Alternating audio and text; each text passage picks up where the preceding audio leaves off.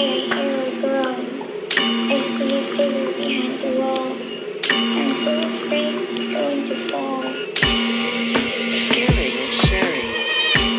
Scaring is sharing. Scaring is sharing. Scaring is sharing. Hey, everybody. We're back again with another Scaring is Sharing. It is a place where we share our scares with each other and you, and you, and you, and you, and you, and you. And I today am sitting across from the ever gorgeous, ever gracious, ever Jeremy the Sasquatch, the original Sasquatch Slim Rusk. Got to get that in there. The original, I'm claiming it. As far as I know, I'm the first using it, so I'm claiming it. And I am with the lovely, dedicated, determined. Give me another D. I always want another D. Another D. Dedicated, determined, and delightful. Oh, Brandy Joe, the Flamin' Scream Queen Planbeck. thanks, Jeremy. Jeremy, you sound a little stuffy. As I was just saying to you off air, I am getting over the Rona. I got the COVID. But you were just away on vacation. I mean, obviously that must be where you got it, but did you enjoy your vacation to Chicago? We enjoyed Chicago. It was great. And funny enough, it was on our last day there on Monday, Memorial Day itself. For those wondering about the timeline here, I woke up and was like, man, my allergies are real bad today. And just kind of went through the day thinking like, maybe it's not allergies. Maybe I got a cold. Eventually we got home the next day, Tuesday. I had a vacation day because we were traveling really late. So, man, I got a whole bunch of travel horror stories. Not only did we traveled by train, and we were coming back late at night. It was like already, after 9 o'clock, and we weren't supposed to get to the Detroit station until about midnight. But we're in Michigan, and then what do you call him? A steward or whatever on the train, the ticket reader person. Anyway, she comes around and she's like, we just got word that our sister train in front of us was just in an accident. So that, nobody's moving on this line anymore. They can't get into the Dearborn station where they were. So we had to debark in Ann Arbor at like 11 o'clock at night. I called my parents to come pick us up from there. Talk about a terror train. Because we're like, we have no idea what time it's going to take hours and hours for like the police investigation and stuff. So, my parents got us from Ann Arbor. I had to go get my car from Detroit where it was parked. And it was just a whole thing. And then the next morning I'm like, oh, and we have COVID. Oh my God. The next morning, Sarah did a test before going back to work, and she was like, it's positive. You should probably get up and take one too. And I did, and it was like so positive. The line appeared like immediately on the test side. And I was like, this is why I feel like crap. Boy. So excuse me, guys, if I'm a little more loosey and ramblier than normal, because the brain fog is real. Let me tell you, I've had that symptom hard, but I feel a lot better now than I did yesterday and this morning. Because I woke up this morning thinking I was, texting work like, hey, today was supposed to be a work from the office day for me. So I'm like, I can't come in at all this week. I'm working from home because I got the Rona. Can't come in for a minute. And when I woke up this morning, I was like, I got to call off sick because I can't even like think straight when I woke up this morning. And then I slept like half the day. So, yep. But I'm feeling a lot better now. That sounds about right. Yeah. Well, I'm glad you at least enjoyed your vacation. Yeah, and the vacation was good. We did of interest to the podcast, we did a Gangsters and Ghosts walking tour. Oh. That was kind of cool. So we got like all the blood and gut stories of like Al Capone shenanigans on top of like the haunted places where like horrible deaths and things have occurred in Chicago. So did you see a ghost? No, we didn't see any ghosts. Lame. I wish I did. It was cool. I'm a history nerd, so I love that stuff. And, and I think you must have seen my photos too. We went to the Field Museum. I got to look at a lot of dinosaur bones, which is awesome. So fun stuff. That is fun stuff. Well, I'm glad you have returned to us. I like Chicago. We also, I got to nerd out about this. We ran into Michael Shannon, the actor. Oh, you did? Yes. He's so good. Is he doing a show at the Steppenwolf? We wonder. We were looking it up because we saw he does a lot of theater in Chicago, and he's from Chicago. Steppenwolf, apparently. That's where he sort of got his in Tracy Letts' early works, like Bug and Killer Joe. Yeah, because we were in a brunch place getting breakfast, and as we're going to leave, there's like a man there with somebody with him, but he was getting his like takeout order. And to Sarah, I'm just like, that's Michael Shannon. And she's like, no, it's not. No, it's not. And I'm like, it is. It is. And then he talked, it was like distinctly him. Unmistakable. And he held the door open for us and everything as we were leaving. So was he tall? He's very tall. He seems tall. He was like 6'3", something like that. He was, my goodness, towering over me, taller than me. So Daddy. But I was like, he's not like a, sorry, Michael Shannon, if you're listening to this, but I was kind of like, on screen, he seems like such an imposing figure, but it's like, that's just the power of acting. Cause he just kind of, he looked like he was tall, but he's like normal guy, kind of a slender guy, athletic. And I was sort of like, oh, I thought he was like massive. You know what I mean? Like on screen, but I think that's just his presence, the power of his acting. I mean, really, they say it adds 10 pounds in whatever way, muscle, whatever, but like people always do seem larger. Larger than life. They're just tiny little things. I know, and I think he just plays such like forceful, like especially the villains he plays in movies that you feel like they're so imposing. I think Take Shelter's on our list. Is it not? Maybe it's not. I've never seen it. If it's not, it should be because neither of us have seen it. Oh, okay. Well, that's good to know. What about Bug? Have you seen Bug? I saw Bug a long time ago in college, and I remember like nothing about it. So add it to the list. I think it counts. So good. Because I had a buddy that was like obsessed with it. It was one of his favorite movies, and I remember watching it with him. But it was the days of pounding a bunch of beers while watching movies. I don't remember it well at all. So yeah, I directed it at the Ringwald. I think it was the first bloody play that I directed because there's blood, there's like poking in your skin, there's pulling out teeth, there's knives, there's just the craziest shit. And it was so fun to do. There's nudity on all fronts, male and female. It was just so good. And you're then listing all my favorite things. I know, right? You would have loved it. And then like heavy, like, Psychosis. Like it was the first time I ever heard of Folie du. I don't know if I'm pronouncing it correctly, but like, oh yeah, that state where madness shared by two. Yes, which is just so fucking fascinating to me. Yep. I'd never heard of it before, so that was really fun to sort of learn about and dig into a little bit. And then the movie came out as like our run was ending, and so we all watched it together. And I remember sort of complaining about it because it felt very slow, whereas our play moved very quickly. But I've rewatched it and it's really good. I mean, Ashley Judd is so good. And I don't like love her as a rule, but I really thought she was so good. And Michael Shannon is fucking amazing in it. Tremendous in most things he's in. So yeah, he's just so good. And I've never felt that that sense of some actors who are really good and pop onto the scene, and then you're like, okay, got it, I'm over you. Like Sarah Paulson. Like I still like Sarah Paulson, but there's like a little bit of fatigue. I agree with you 100% on Sarah Paulson. Because I used to, again, Steppenwolf, she was in some early Tracy Letts, like an amazing, phenomenal actress. But I'm just like, got it. I think she's got kind of comfortable in like a certain thing she does, and she keeps doing that over and over. And I'm waiting to see her like break type and do something different. And I don't think she's radically like done that yet to like reinvent herself. So I think if that happens, I'll be interested to see that. But right now I'm kind of like, you just kind of do the same thing every time and you're good at it, but I'm over it right now. Yeah, she is very, very good. But yeah, I want to see her do, I know she does American Horror Story, but I want to see her do a horror film, a really good one. Yeah. Yep. Yeah.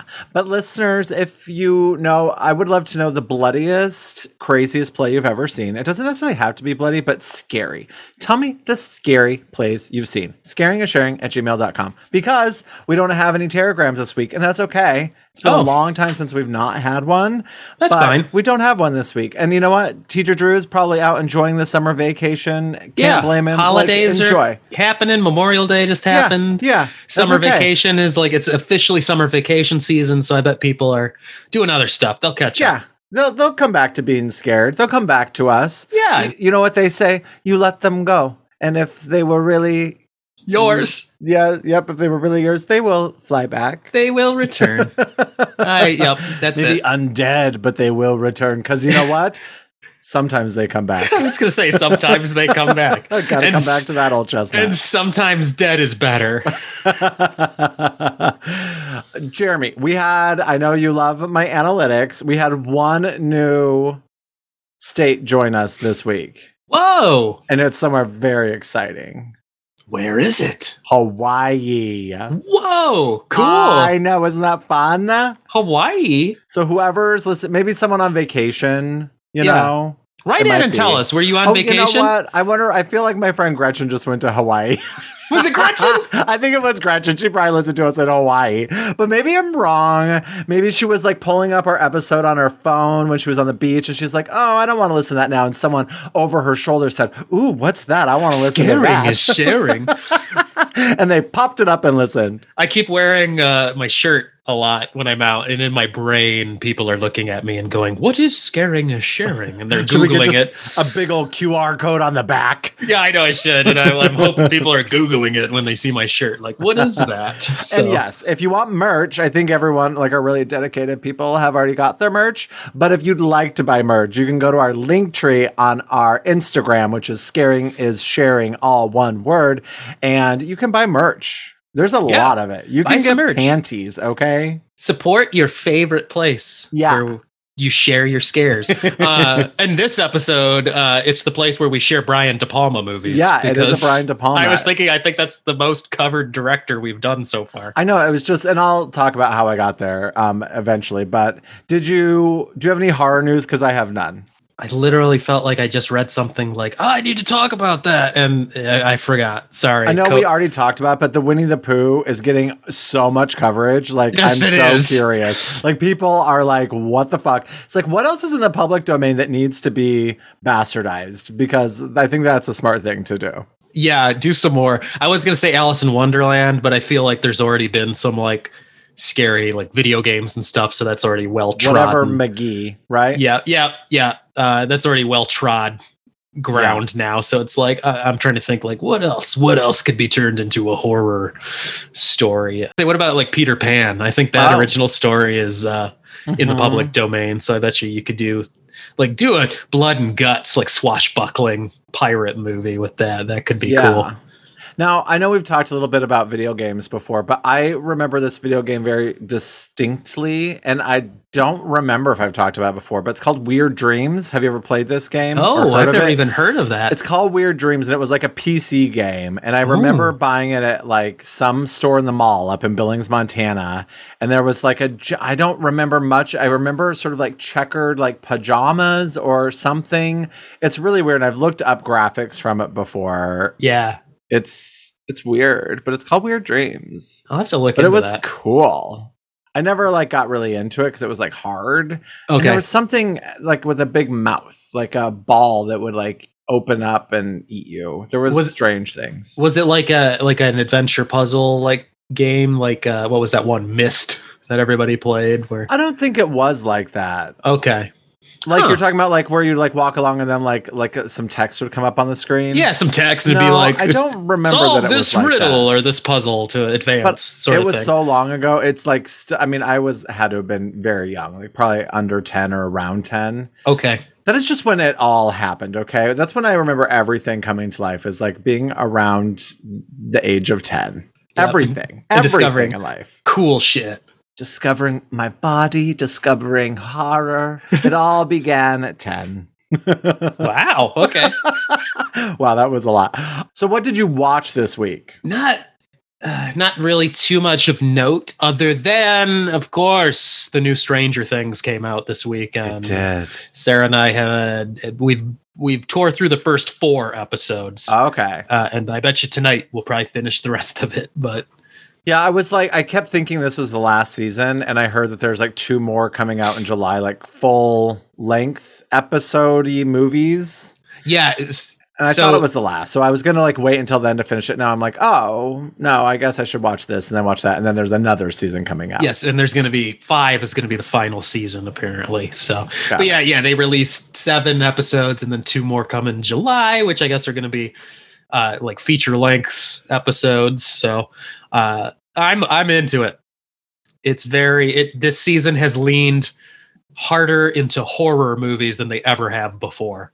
Now, it has been so long since the last season. What, 2-3 years? Like almost 3, like got to be 2.5. So did you rewatch them? Did you watch like a previously on? How did you prepare? We planned on rewatching all of it from the beginning, but then this like sprang up on us. Like I didn't realize it was coming out so soon. Okay. Because we are also big fans of Umbrella Academy, which comes out, its next season comes out in June, which is this month. It comes out this month. And so we started that from the beginning again a little while ago to watch the first 2 seasons of Umbrella Academy and get caught up. And then I was like, Stranger Things is like later this year. And then all of a sudden I started reading stuff like, no, it comes out Memorial Day weekend. And I was like, crap. So yeah, we just watched like a recap on Netflix where they do like last season on. So we watched that recap.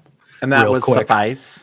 That was good. It refreshed us. We're like, okay, I remember all the broad points enough and like where they finished up last season. Okay. So we were good to go. Now, the Umbrella Academy, is that with Elliot Page?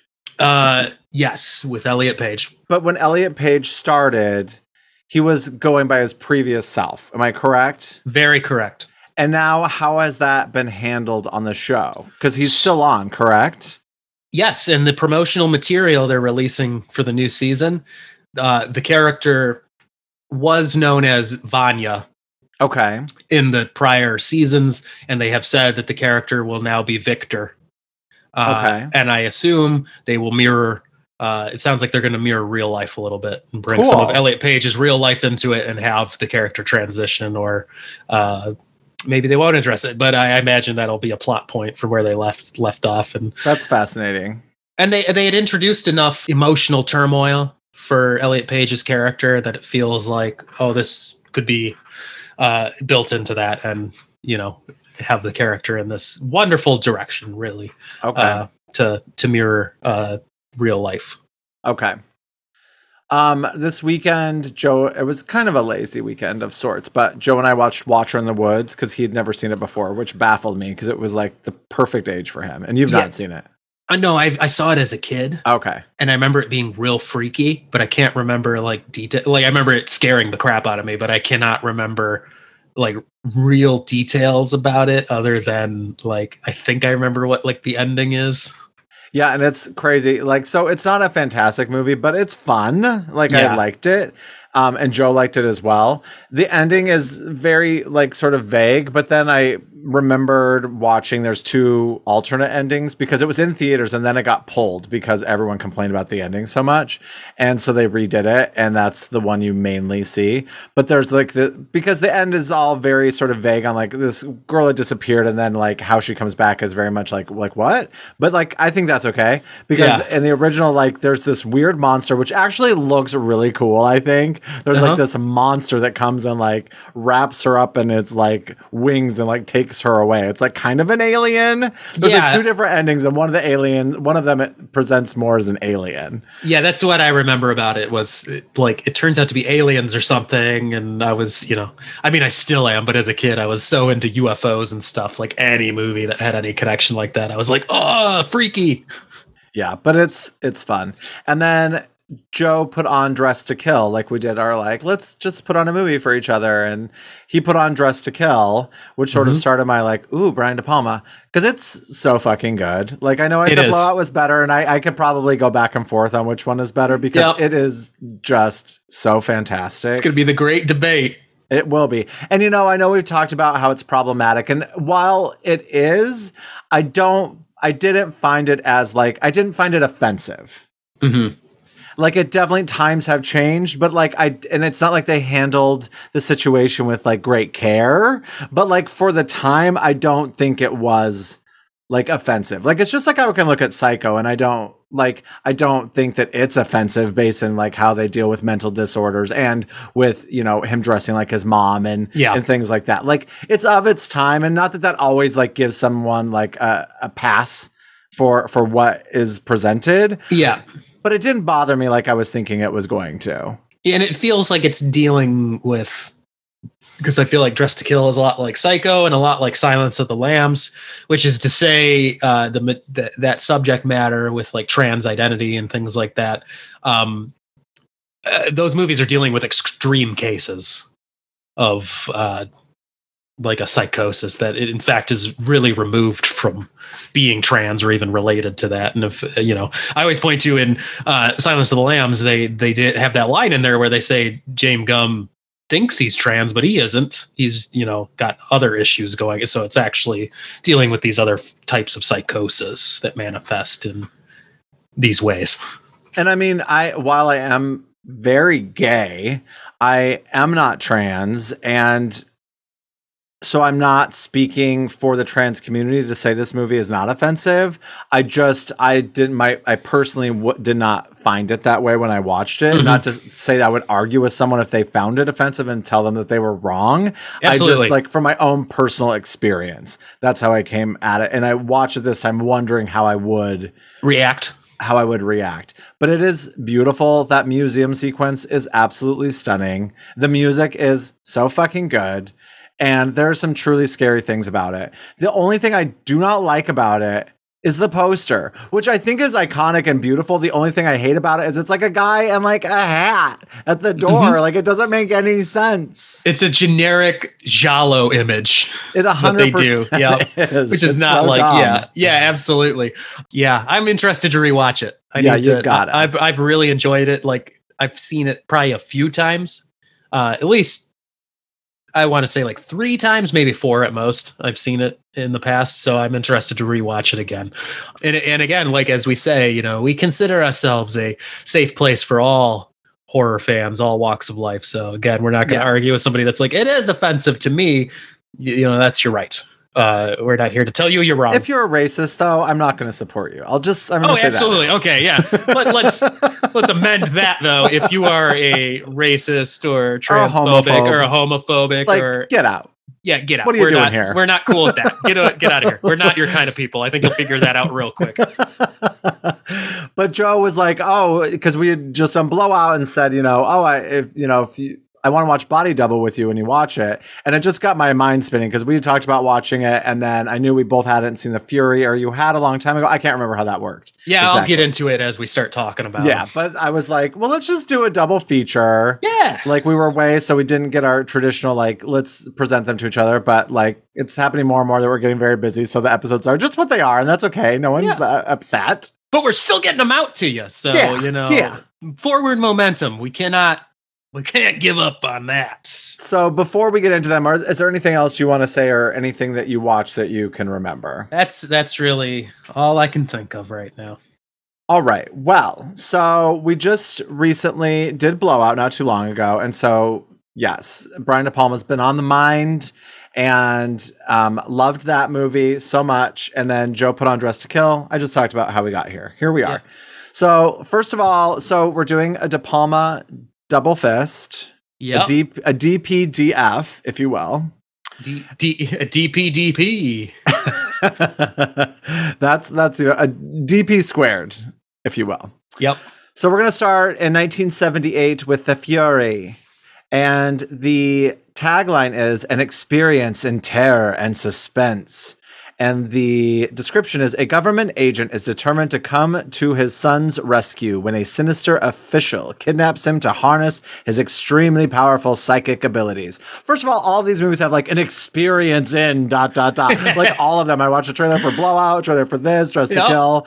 Oh my God, their taglines are awful and delicious. Yeah, they knew how to try and sell him at this period in time in his as I've mentioned before, it really feels like De Palma has his first career as like a horror and thriller director. And then like in the 80s, he does Scarface.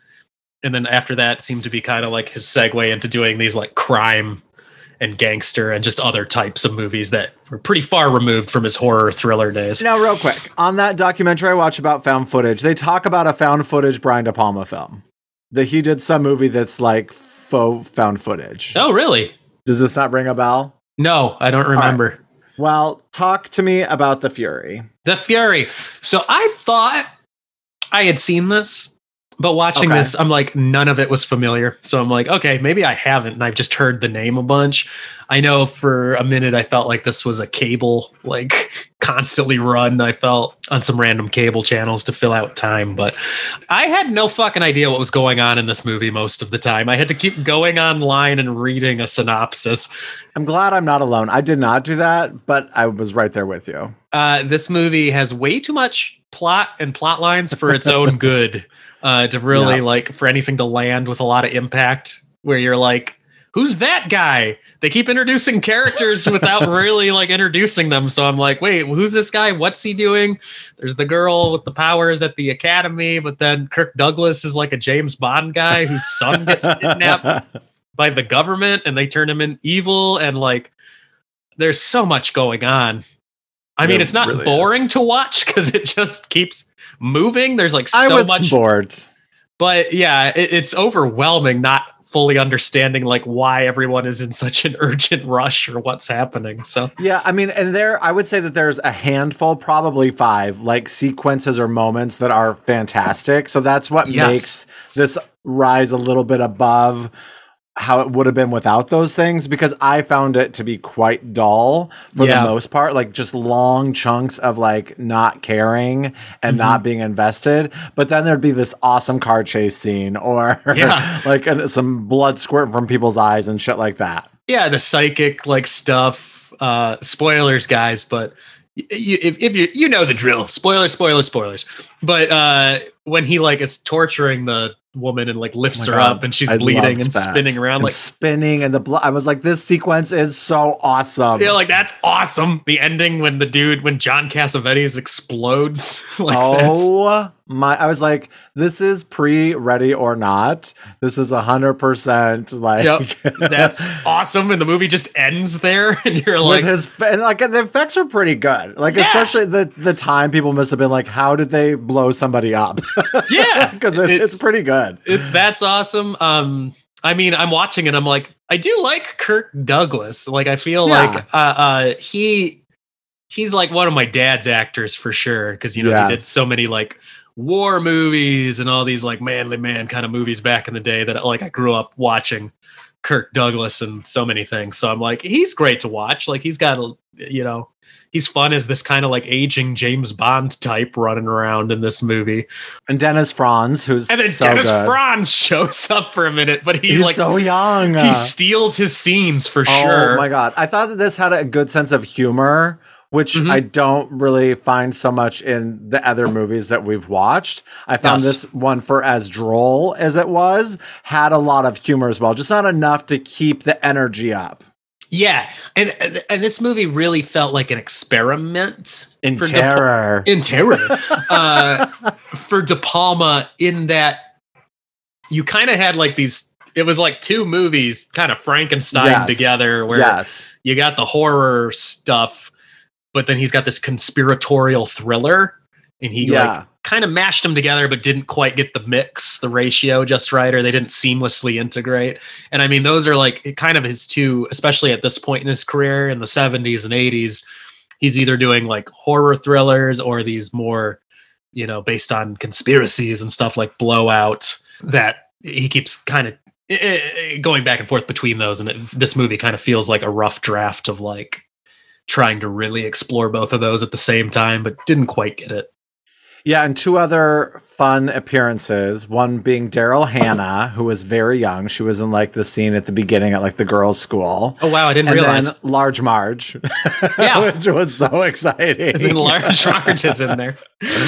Loved that, and I thought it was fine. I could have gone for it being like an hour and a half. I really didn't understand how the son turned evil.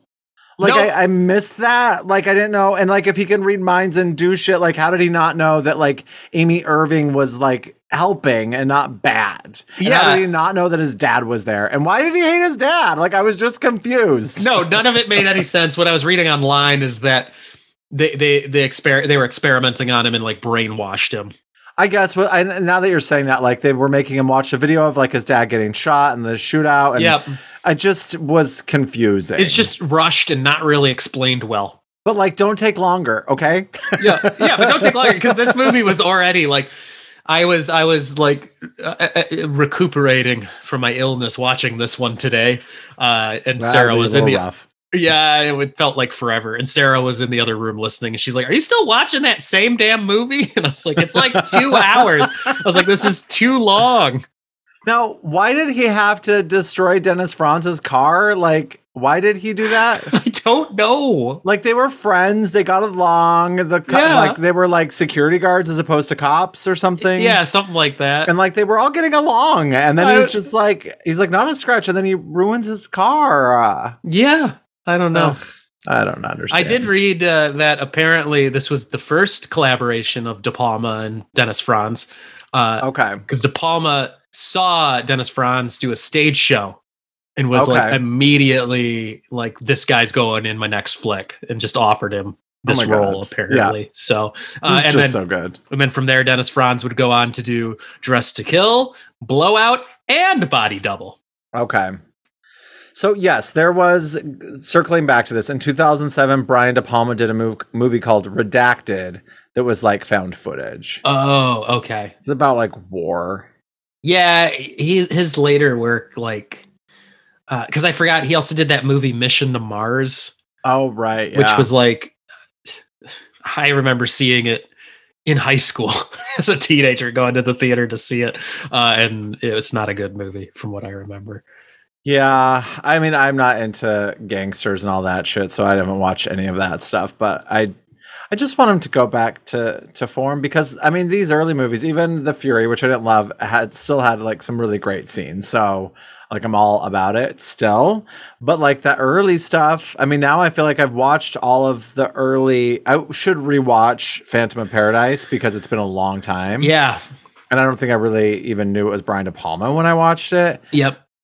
But I've like these early 80s, late 70s horror thrillers are just fucking dynamite. There's just lots of good cinematography, lots of good imagery, some really good characters, and just awesome. Yeah, he did these really good thrillers. And, I'm into, gangster stuff, or what I'll say is like good gangster movies.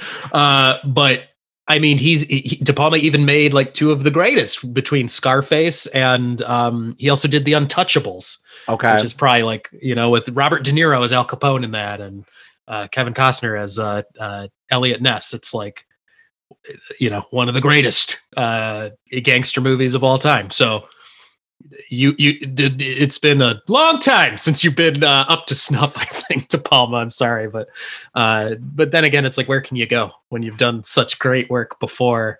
Yeah, it can be a task to do it again. It's okay to not be so hot anymore. It's okay to just have a brief moment in time when you're really striking gold, especially in film, where it is captured and lives on forever. Forever, yeah, absolutely. So I mean, we hope. Yeah. Absolutely. Hopefully. Anything else you want to say about The Fury? I mean, maybe our crazy explanation of this movie, because it sounds like 5 different movies we've been talking about, but it felt like it was all over the place. So maybe you'll want to check this one out. But yeah, to me, I mean, I'd heard this talked about like it's some kind of great forgotten like cult film. So I know it's got its fan base, but I was not wowed. So yeah, again, some great scenes, and that's what I would stick with and 100% agree with. Mm-hmm. And I know when we had previously talked about it, you talked about like this was his version of Carrie, or that there was some Carrie, and I know he directed Carrie, but like they couldn't be further apart. Like I didn't feel like it at all was trying to be a Carrie ripoff. Yeah. I mean, there were elements, of course, that were shared, but it didn't feel like he was trying to like how lots of directors try to, like M. Night Shyamalan, try to do a movie and it just feels like a replication of like the previous thing in lots of ways. It didn't feel like that here. Yeah, exactly. And it is fascinating that he did this movie. He did Carrie and then this movie based on another novel about psychic powers, where it's like, okay, he clearly felt like he wanted to keep mining that. Like maybe he was just really fascinated by telekinesis or whatever. And he's like, I'm gonna do this again. I haven't said everything I need to on this subject. So, but Carrie was the superior film. Well, out of 5 spinning bloody doctors, how many would you give The Fury? I mean, The Fury. The Furry might have been a cooler movie if they were furries. I'm going to give this 2.5. Okay. I'm going to give it 3. Which means... Split Scream. Split Scream. Oh, we haven't had one of those in a long time, but I love that sound effect. So thank you, Nick the Knife. Yes, we get the Split Scream in there. I was almost going to give it a 3, but I'm like, I don't think I enjoyed this enough to like. I was almost going to give it a 3.5, but I was like, no, it's not that good. The good. I'd watch a compilation of the cool death scenes and stuff, but other than that, the rest of the movie was just too much of a slog to get to those scenes. So 100p. Yep. So we'll take us into our next one. All right, man. We're doing Body Double now, which the tagline is "You can't believe everything you see." And the description is, after losing an acting role and his girlfriend, Jake Scully finally catches a break. He gets offered a gig house sitting in the Hollywood Hills. While peering through the beautiful home's telescope one night, he spies a gorgeous blonde dancing in her window. But when he witnesses the girl's murder, it leads Scully through the netherworld of the adult entertainment industry in a search for answers, with porn actress Holly Body as his guide. What a wild little movie.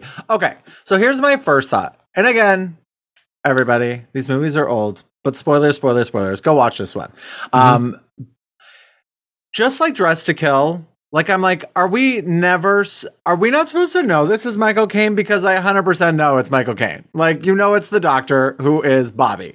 Yes. Here, I 100% from the get-go knew that the Native American was his friend. Yes, absolutely. Like, no doubt in my mind. I'm like, that's his friend. His friend set him up. Like, it all feels so obvious. And Joe said, when I brought this up, Joe said, maybe it's just because so many movies have done this sort of thing now that our minds are just sort of have that programming to figure that out quicker than you did back in the early 80s. Maybe. I mean, because I'm watching it, I'm like, it's so clearly Greg Henry with makeup on. Like, because Greg Henry is a very distinct looking guy. So the profile is like the same, just with makeup on his face, or like a mask. So you're like, it's gotta be the same dude. Yeah, I don't know. Now, did you catch Barbara Crampton as soon as you saw her? Yes, I was like, I was like, Barbara Crampton. I didn't know she was in it, and like we were maybe a quarter of the way through or halfway, and Joe was looking at IMDb, and he's like, "Was that Barbara Crampton that was his girlfriend?" I was like, "Oh my god, was it?" Like I just didn't put it together. Well, very young Barbara Crampton. I'll do you even one better. When they're shooting the porno, the one guy that goes, "Where's the cum shot?" That was Rob Paulson, who's a famous voice actor. Okay. He was Yakko in Animaniacs, Pinky from Pinky and the Brain. Okay. He was Raphael in the original Ninja Turtles cartoon. Oh, so as soon as I heard that voice, I'm like, that is Raphael saying cum shot. It's like it broke my childhood brain for a minute. And then I looked it up and it's like, yep, Rob Paulson doing a cameo. I was like, oh my God. And I didn't know that was actually Frankie Goes to Hollywood. What is that band called? Yeah, Frankie Goes to Hollywood. That was like actually the lead singer singing the song in it. Yep, it was. I like that sequence part. Was very Rocky Horror mixed with like Sunset Boulevard. Very awesome. Insane that all of a sudden is just in there. Where you're like, I think De Palma was reaching back to his Phantom of the Paradise days to throw a little rock opera in there for us. But like this movie, I had so much fun, but I also was like, well, where's Melanie Griffith? Yeah, I had a blast with this one. Like, this is definitely... The music, I loved so much. I love that 80s synth. Oh, I love it. I love the music. And it's that one... Well, actually, I do want to say I did like the music in The Fury. That was one of the highlights. And it was John Williams, right? That was John Williams, yeah. And then this movie was Pino D'Adagio, I think is his name. Okay. Italian composer. He did the score of Don't Look Now. which I think is I need to rewatch that. That's an amazing score. Like it'll get stuck in your head when you watch that movie. But yeah, he's a all-time great film composer. Yeah, it's a very silly little movie, but there's, again, like all De Palma, there are some extremely amazing sequences.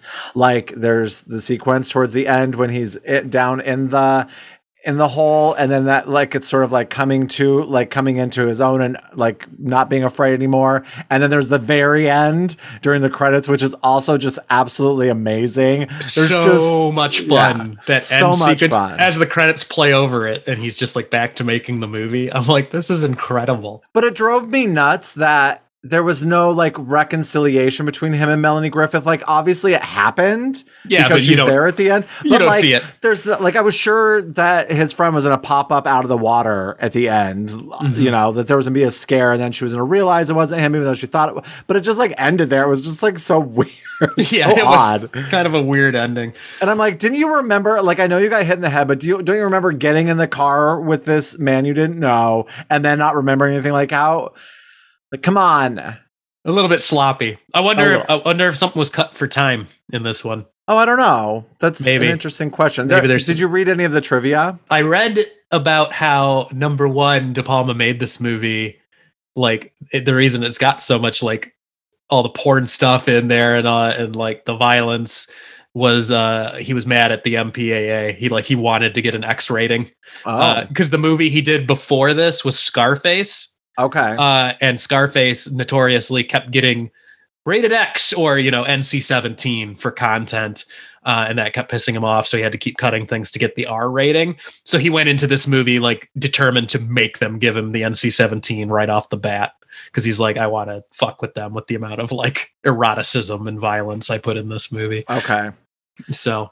yeah, I read some review and I forgot to write down who it was, but it says Brian De Palma lets all his obsessions hang out in Body Double, a voyeur's delight and a feminist nightmare. Sex Spencer features an outrageously far-fetched and flimsy plot. That's like a suspensor. Yeah. Sex Spencer. It's a weird word. Spencer.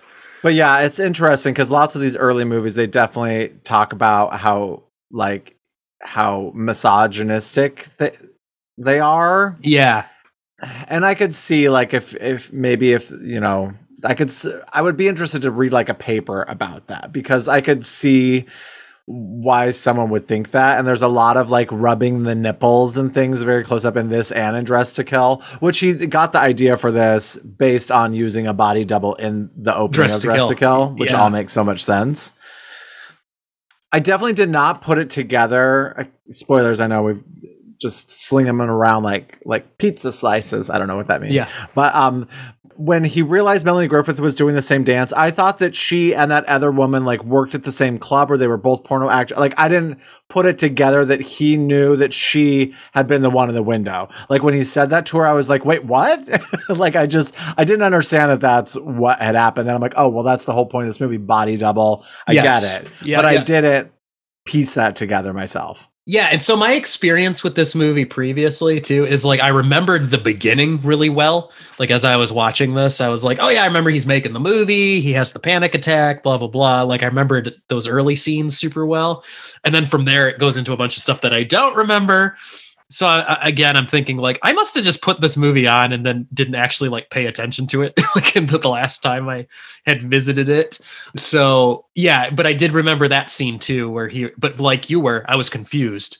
Like I didn't understand the plot point, the original viewing that, oh, she was the one doing it. I was like, why is he mesmerized by this porn movie? Like, yeah, what's the connection? Like I didn't remember not understanding that. But then again, like I said, I was probably only half watching the movie, it turns out, because I don't remember most of it. So, but I loved 80s De Palma. Like I know Blowout, I think came out in like 80, but therefore it was like made in the 70s, and it definitely has the feel of a 70s movie. But this is like pure 80s, and I loved it so much. I loved that 80s Hollywood sort of feel. That house was so cool, the music, just the style was, and I don't even know that main actor, but I know he's from Nightmare on Elm Street 3. Like as soon as I saw him, I'm like, oh yeah, that's the doctor. Yep.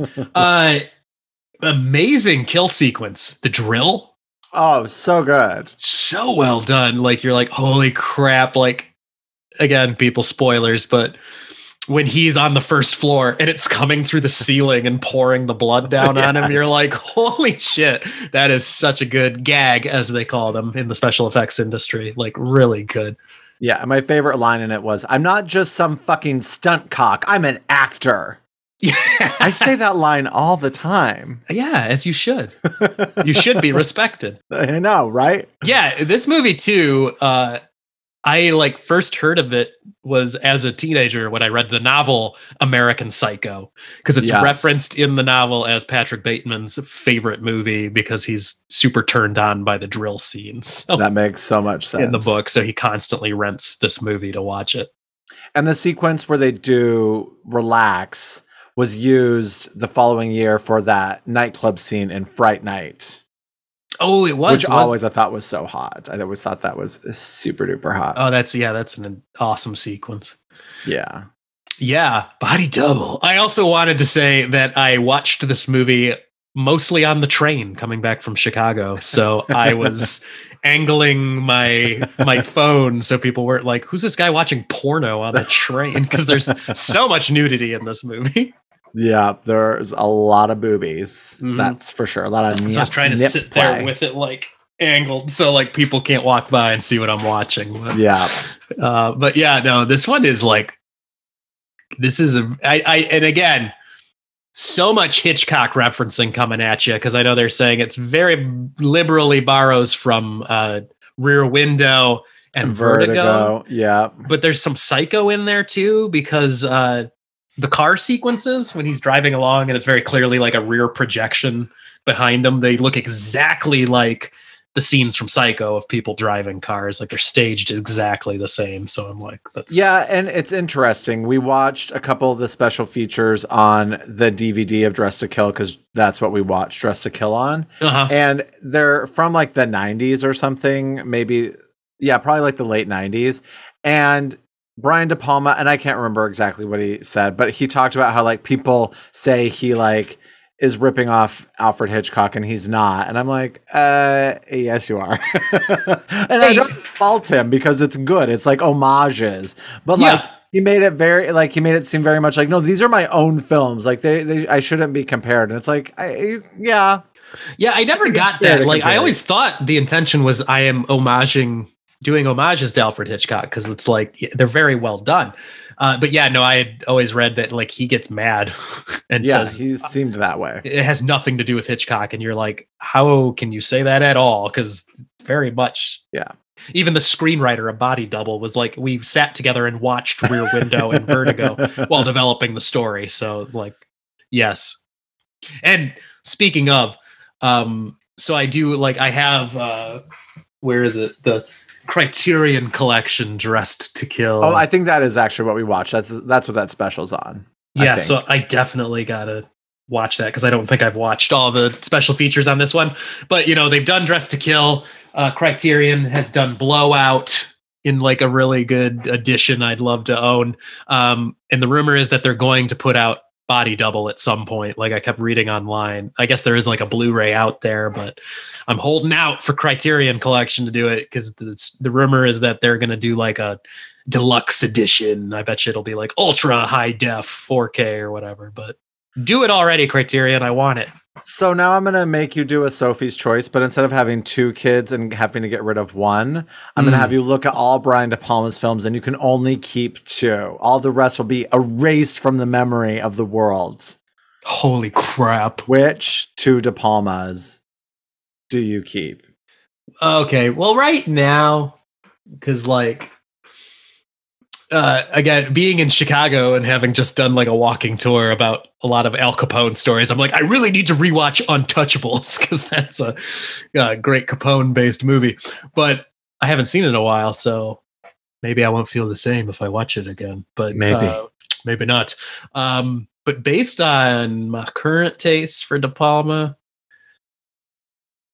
I mean, I'm going to keep Dressed to Kill. I feel like it lives large in my mind. Because like I keep thinking about this movie too, Body Double. It was so good.